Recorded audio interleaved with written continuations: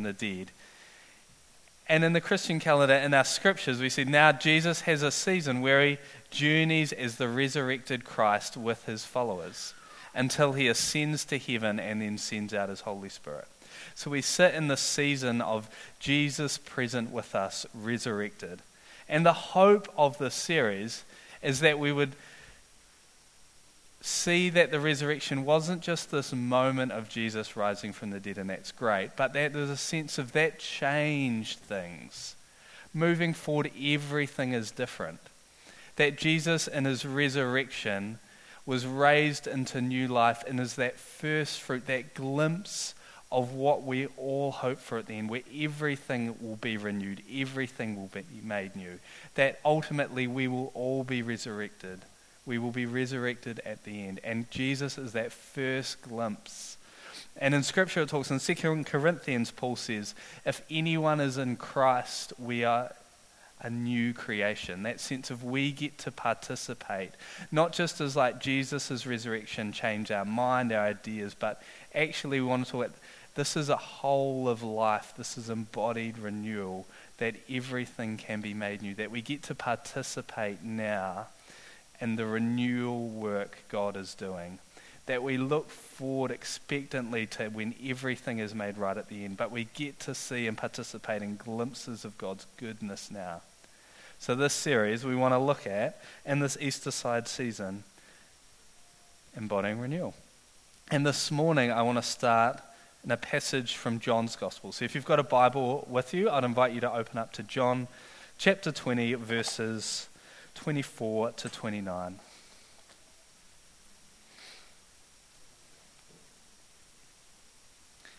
Now Thomas, also known as Didymus, one of the 12, was not with the disciples when Jesus came.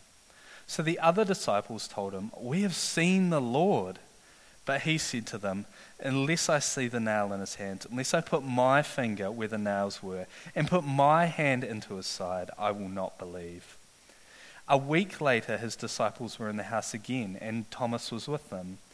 Though the doors were locked, Jesus came and stood among them and said, "Peace be with you." Then he said to Thomas, "Put your finger here, see my hands. Reach out your hand and put it into my side. Stop doubting and believe." Thomas said to him, "My Lord and my God." Then Jesus told him, "Because you have seen me, you have believed. Blessed are those who have not seen and yet believed." Friends, this is the word of God for the people of God. Thanks be to God. So this morning I want to start this Eastertide sermon series, Embodying Renewal, with actually this is the traditional passage that is read the week after Resurrection Sunday. And the reason for that is the event happens in John's Gospel the week after. That is 8 days. This is the passage that we find ourselves in. And we get this story of Thomas that most of us would know as his defining characteristic is that he's known as doubting. But Thomas has actually journeyed with Jesus through his ministry, that he has been one of Jesus' disciples, one who has given up his career, left his family to go follow this person of Jesus. And unfortunately, he has missed out on this sighting of Jesus when we start our story this morning. The sense that Easter Sunday, the other 10 remaining disciples get to witness, get to meet Jesus in his resurrected body. As we talked about last week, this Jesus that is completely new. The sense that the disciples on the road to Emmaus don't even recognize him. That is new creation. There's something that is profoundly new about him, and the disciples get to meet him, and it is powerful for them. And Thomas isn't there. And as I read the story, as I sit with Thomas's experience, I think about, I don't know if you've ever had one of these experiences where you've had a family get together, a friends get together, there's been an event on, and you've chosen, I think I'm going to sit this one out, team. I'm going to take a pass. And then the thing happens, and it's suddenly something unexpected happens, and it becomes the group story. And you've missed out. You're out of the loop. I don't know if you've ever I've had a few of these. And I feel like this story is like the ultimate tale of like, that would just trigger a sense of fear of missing out for your life moving forward. Like it's just this experience, like when you read this story, the disciples are gathered in fear in a locked room. They're hiding away in fear. I don't know about you, but that's not the kind of event I would be running to go to. Like I get why Thomas wasn't there. Be like, I'm going to give that a pass, guys. You're going to all hide away, locked away. I'll miss that. And he misses the resurrected Jesus show up. Like imagine that. That's what you miss out on. Surely that's the greatest thing to miss. Surely for we don't get the full extent detail of Thomas's life. But you can imagine he's not turning down many invites for the rest of his life. He is showing up to everything. And this is the story that we get here, that we get this doubting Thomas. This Thomas who, like the rest of the disciples, felt like he lost everything on Good Friday. That, like I said, he gave up his career, he would have left his family behind to go follow this rabbi, this person he thought was the Messiah. I imagine he got all these dreams, these visions of like, I get to be a part of this change. God is going to bring change through this Messiah to the religious world, to the political world. He's going to free us from under the Roman rule. Change is coming. And then those powers he was meant to overturn ended up killing him. That Thomas would have lost dreams, lost even his sense of religion. But he also lost a close friend and mentor. And I think as we sit with Thomas's experience, Thomas's story, I think it can speak to us in our experiences when we've had those moments in our lives that feel like they shake everything. Feel like they cast into question the things that we've believed. That it might not even just be questions around, is God a good God, but even questions, is there a God at all?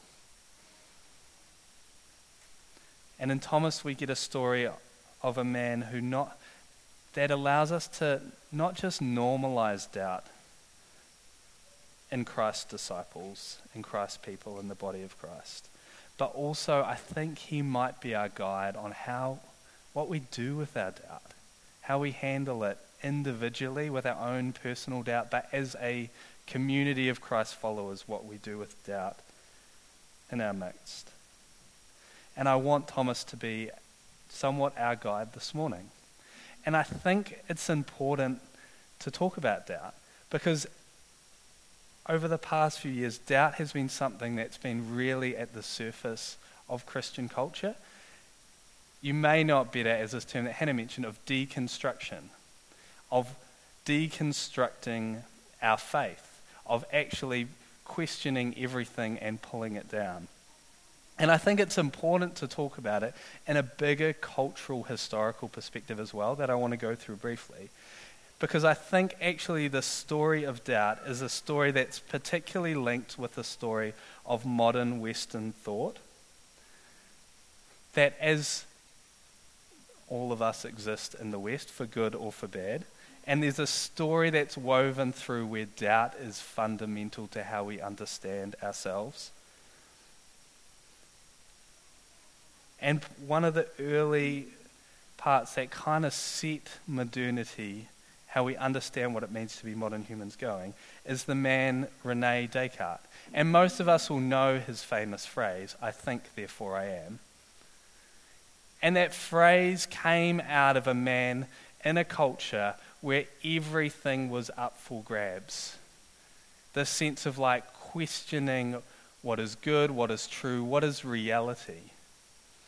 And if you've read Descartes, his book explores, man, questioning everything. How can we know if anything's true? How do I know that I'm not just a brain in a vat having thoughts and you're all an illusion? Or how do I know that there's not demons tricking me into what's happening in the world? Can I know anything? And this is a question that he asked. And what he came down to, I think, is important. This statement, I think, therefore I am, which is actually better understood as I doubt, therefore there's a doubter. I question everything's existence, but if there are questions being asked, there must be a questioner. If there's doubt had, there must be a doubter. So the fundamental thing about an early modern Western person is this: I doubt everything, but I know I exist. I am the key, and I doubt everything else. And believe it or not, this came actually from a man who was... The church asked him, the church participated in his work because they were in this world. It was like, yeah, everything is good. We need something to anchor ourselves. So pretty early in Descartes' work, he goes from I think, therefore I am, to kind of getting a proof that God exists. But that's the secondary thing. The primary thing is I doubt, therefore there is a doubter. And out of that, the next few centuries are grappling with doubt as the default, but there's a doubter and what that means. To question everything, but we've got this core thing, and maybe we can construct some things around that. Like Descartes managed to construct that maybe there's a God. It doesn't really look anything like the God of the Holy Scriptures. It's kind of this abstract God, but we can get to that. And constructing these worldviews, ultimately these politics, out of like, what does it mean for me to question and doubt, and then build upon that. And it built over centuries this worldview based on this core logical truth. And then for various reasons, in the 20th century, it kind of all came crumbling back down again. The main cause being the 2 world wars. That humanity, from Western humanity, from that perspective said, this is how we'll now live in the world based on that assumption. And thought we were doing pretty well for ourselves. We were making progress, we were getting somewhere, we were getting more civilized, we were exporting how we thought about the world to other places. And it hits this moment in the 20th century of just utter chaos and evil in the 2 world wars. This moment that brought down any sense of grasping for reality and truth that we had figured out. And not just at like a philosophical, theological level, but at a deeply personal community, family level as well. Like if you're grappling with what's true and what's real and doubting, and then you lose your father or your brother or your son to the war, just the profound effect that has on you. Like there's a reason, if you drive through New Zealand, no matter how small the township is, it may just be a cross-section of 2 roads, there'll be a war memorial with the people who passed away. And just the profound impact that had on Western civilization of, again, throwing us back into this like, man, we don't know what's true, what's good, we did our best, and through the 60s and 70s, essentially bringing up this idea of post-modernity of like, let's just be the default, question everything. Nothing can be known, nothing can be certain. Questioning is back as the complete default. Questioning has high value. It's to be regarded. Doubt is like the cultural virtue. And I think it's important to set a bit of a wider cultural perspective, because when we come to our own doubts, when stuff is in our mind and our hearts in turmoil, I think it's actually can be compounded by the cultural context that we're in. Leslie Newbegin talks about in his view, he kind of pulls at both ends. He says, doubt in the Christian world, for the liberal or the progressive, doubt is this virtue to be pursued. If you haven't got to doubt, you're pretty immature and you're probably unintelligent. Doubt is where you should be and doubt is where you should stay.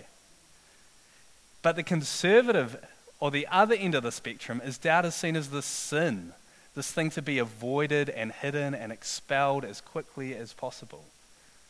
Those are the options. But instead, I think Thomas starts to paint this picture of what if doubt is a normal part of our discipleship to Christ? That there'll be, like every description of spiritual development, any good description talks about actually we have this period where we construct our faith. And it's pretty normal to get to a stage where we start to raise some questions. Have I constructed this well? I love this quote by Oswald Chambers, and he says this around doubt.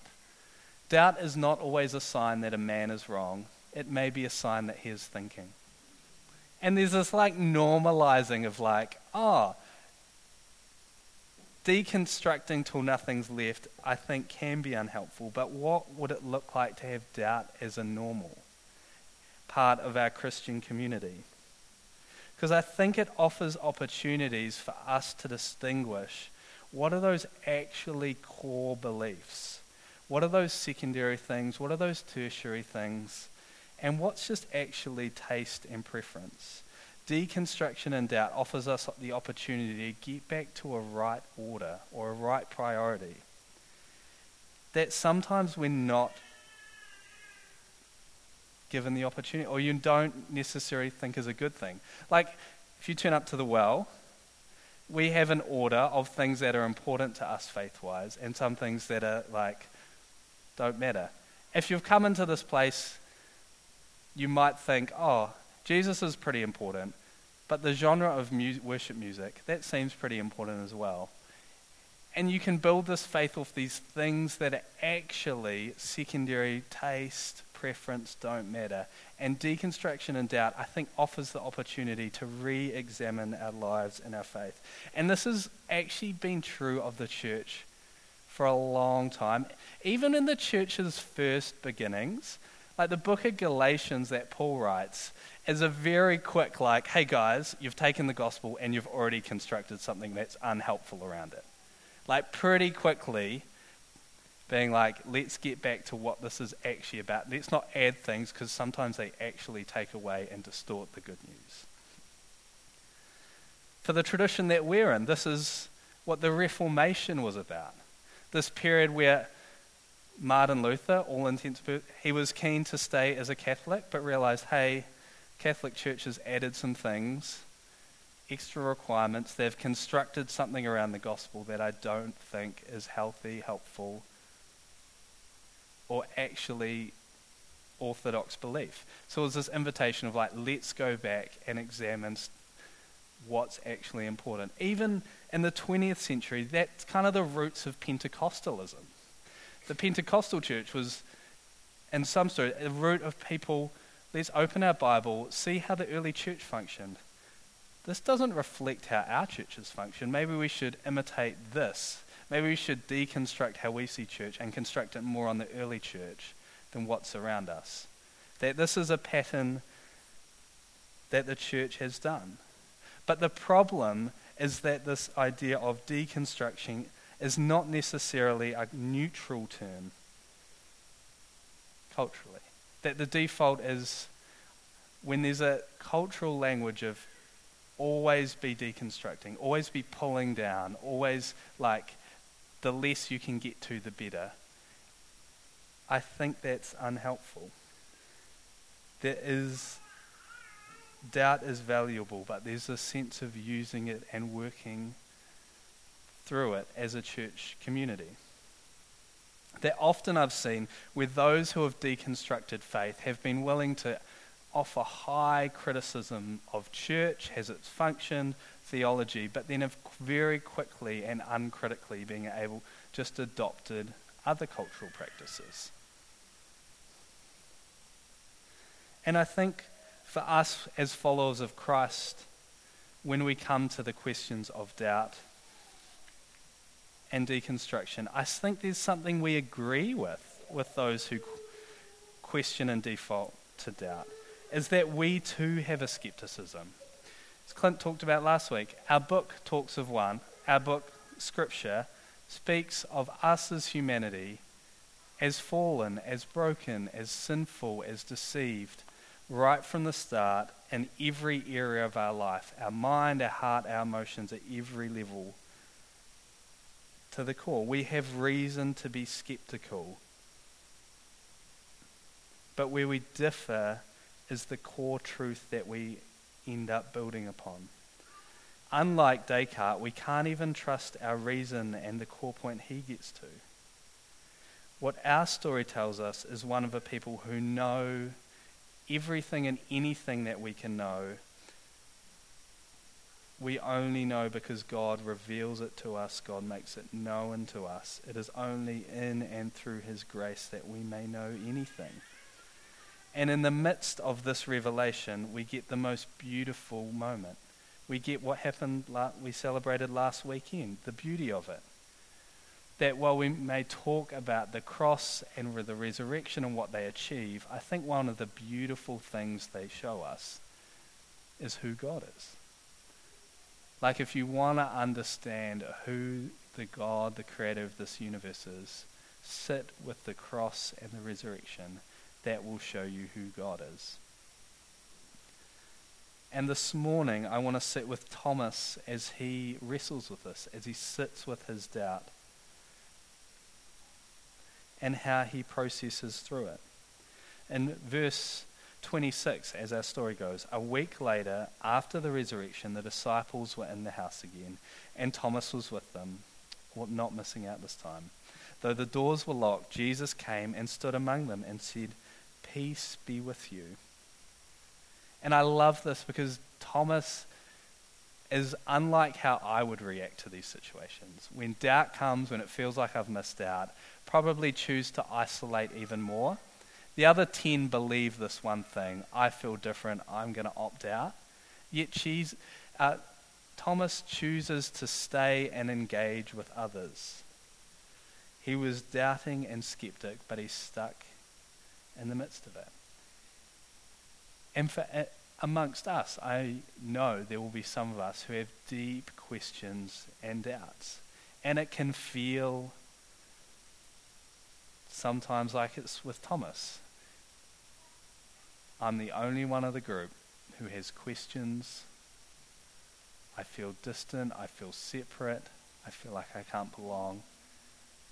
And I love this, how Matthew tells the story at the end of Jesus' ministry. It's kind of the intro to the famous passage where Jesus sends out in the Great Commission his disciples. And bring up the passage. And this is how it starts.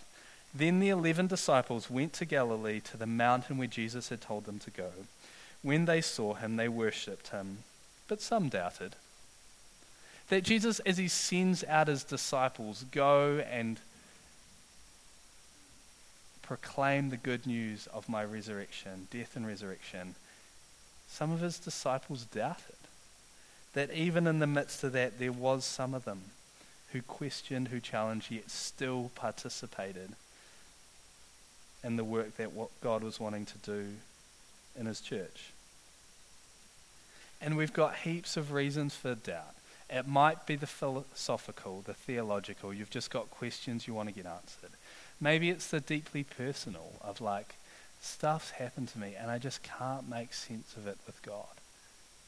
I've got doubts, I've got questions. And the challenge I think that Thomas invites us into is to stay engaged. And I think one of the challenges particularly for us in this postmodern world is the postmodern world is default to that you question everything, so the way to get any meaning is the individual isolates themselves and picks and chooses what they want and what they like. And I think we can do that with church as well, or what church we join, or what kind of theology we buy into, the sense of like, my role is to pick and choose, that the authority ultimately lies with me, the individual.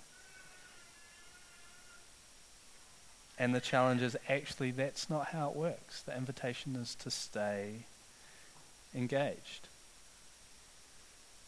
Here we talk about our values, open and honest. And what I love about these values is they kind of hold two things. I think there's two beautiful parts of this that we sometimes maybe miss. I think they can come across like the same idea just twice. But the the passage when we talk about this that's referring to is from the early church in Acts that says the believers had everything in common, that we're actually be a church community that are honest what's going on, but the openness isn't just the same as honesty. There's also a sense of like our lives are open. We're with each other, sharing in common, doing this together. That's how we do things. And that's what we're doing. For those of us who are doubting, we're invited in, and for those of us who aren't, the invitation is, will we welcome those with doubts? Will we do it in a way where we don't need to be anxious to give the perfect answer? Because in the story of Thomas, the other disciples can happily say, Jesus is risen, we've seen him. And leave it at that, and leave Jesus to do the work. God does the work of revealing and convincing Thomas. But I think the other reason that we can have for doubt is the sense of we lose the following of Jesus and then the doubts come. Actually, when I've known people who have given up their faith, someone once asked me, so they've come up with these hard questions giving up their faith. When did they stop praying? When did they stop reading their Bible? And often it's like 3 months or 6 months or 9 months before. And it's not about we have to do things to get God, but it's like, when did they choose to not receive God's grace anymore? God's goodness, God's revelation. When did they step away? When did their faith become less about a following of Christ and more kind of this sitting back? Someone I was reading this week worded it fantastically around this question of a generation of doubt and deconstruction, around the sense of like actually being part of a community following Christ. He said, the young have not been lured away by evil. No, it's by brunch. This idea that it's actually often not this big evil other thing. It's just this nice thing that means we kind of step out of the community and its rhythms and its practices and its people for things that might be nice, but continual practice of another way will lead us to another God that isn't the resurrected Savior. Not that those things are like, brunch is fine, but like that sense of like, are you choosing to step outside of God's community, God's practices where we encounter his goodness and his grace? And if you have a pattern of that, you're probably going to end up in a place of doubt.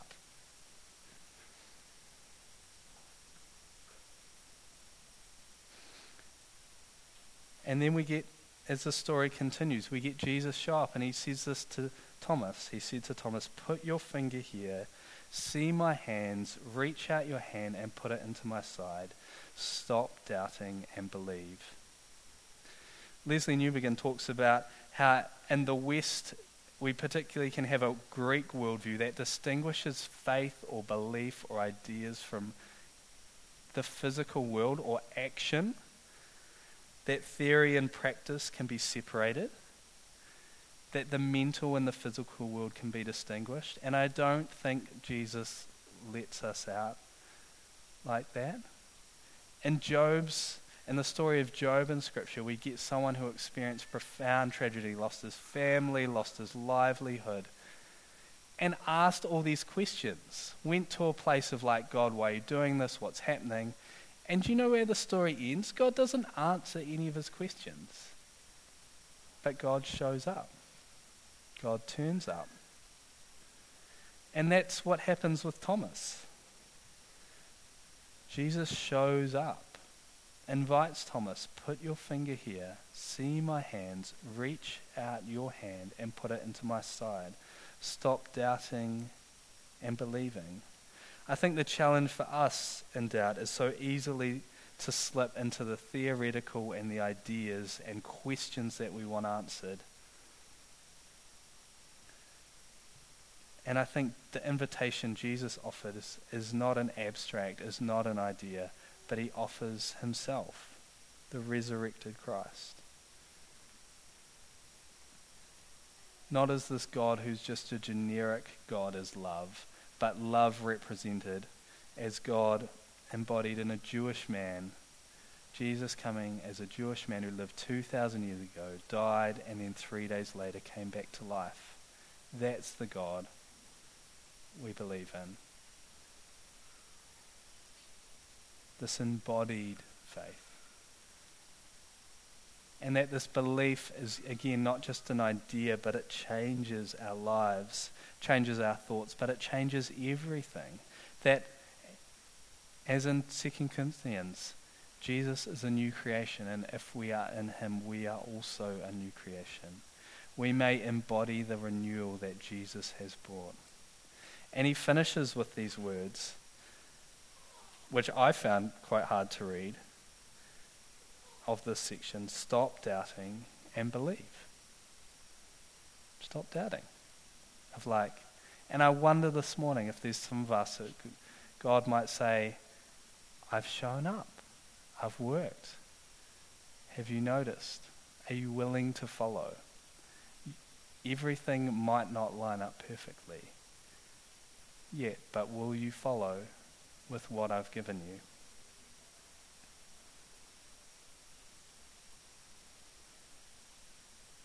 That in our story, the doubter gets an encounter with the risen Christ. And do you know what Thomas's response is? Thomas's response, the doubting disciple, the one who's cast with that for the rest of his life into eternity, is Thomas says these words, "My Lord and my God." He encounters the risen Christ and says, "My Lord and my God." This is the most powerful, the highest view of Jesus that's confessed in the Gospels. Other people call him Messiah, other people call him Savior. Thomas recognizes him as Lord and God. Thomas has been, as he hasn't run away, as he sat with his doubt, brought it to Jesus, brought it to his community. Jesus has met him and said, and this has been his response, "My Lord and my God." And then Jesus finishes this passage with these words. Then Jesus told him, "Because you have seen me, you have believed. Blessed are those who have not seen and yet believed." And I think this speaks to all of us. I'm making an assumption. None of us have met the resurrected Christ in his physical form. I'm assuming that. So we're included in this statement. We are those ones who have believed and we have not yet seen. We're blessed as his followers. Ones who have said, there's questions, there's doubts, I can't prove everything perfectly, but man, I know enough about the risen Christ and his life and renewal and hope that, man, I'm going to follow, I'm going to believe, I'm going to chase after that.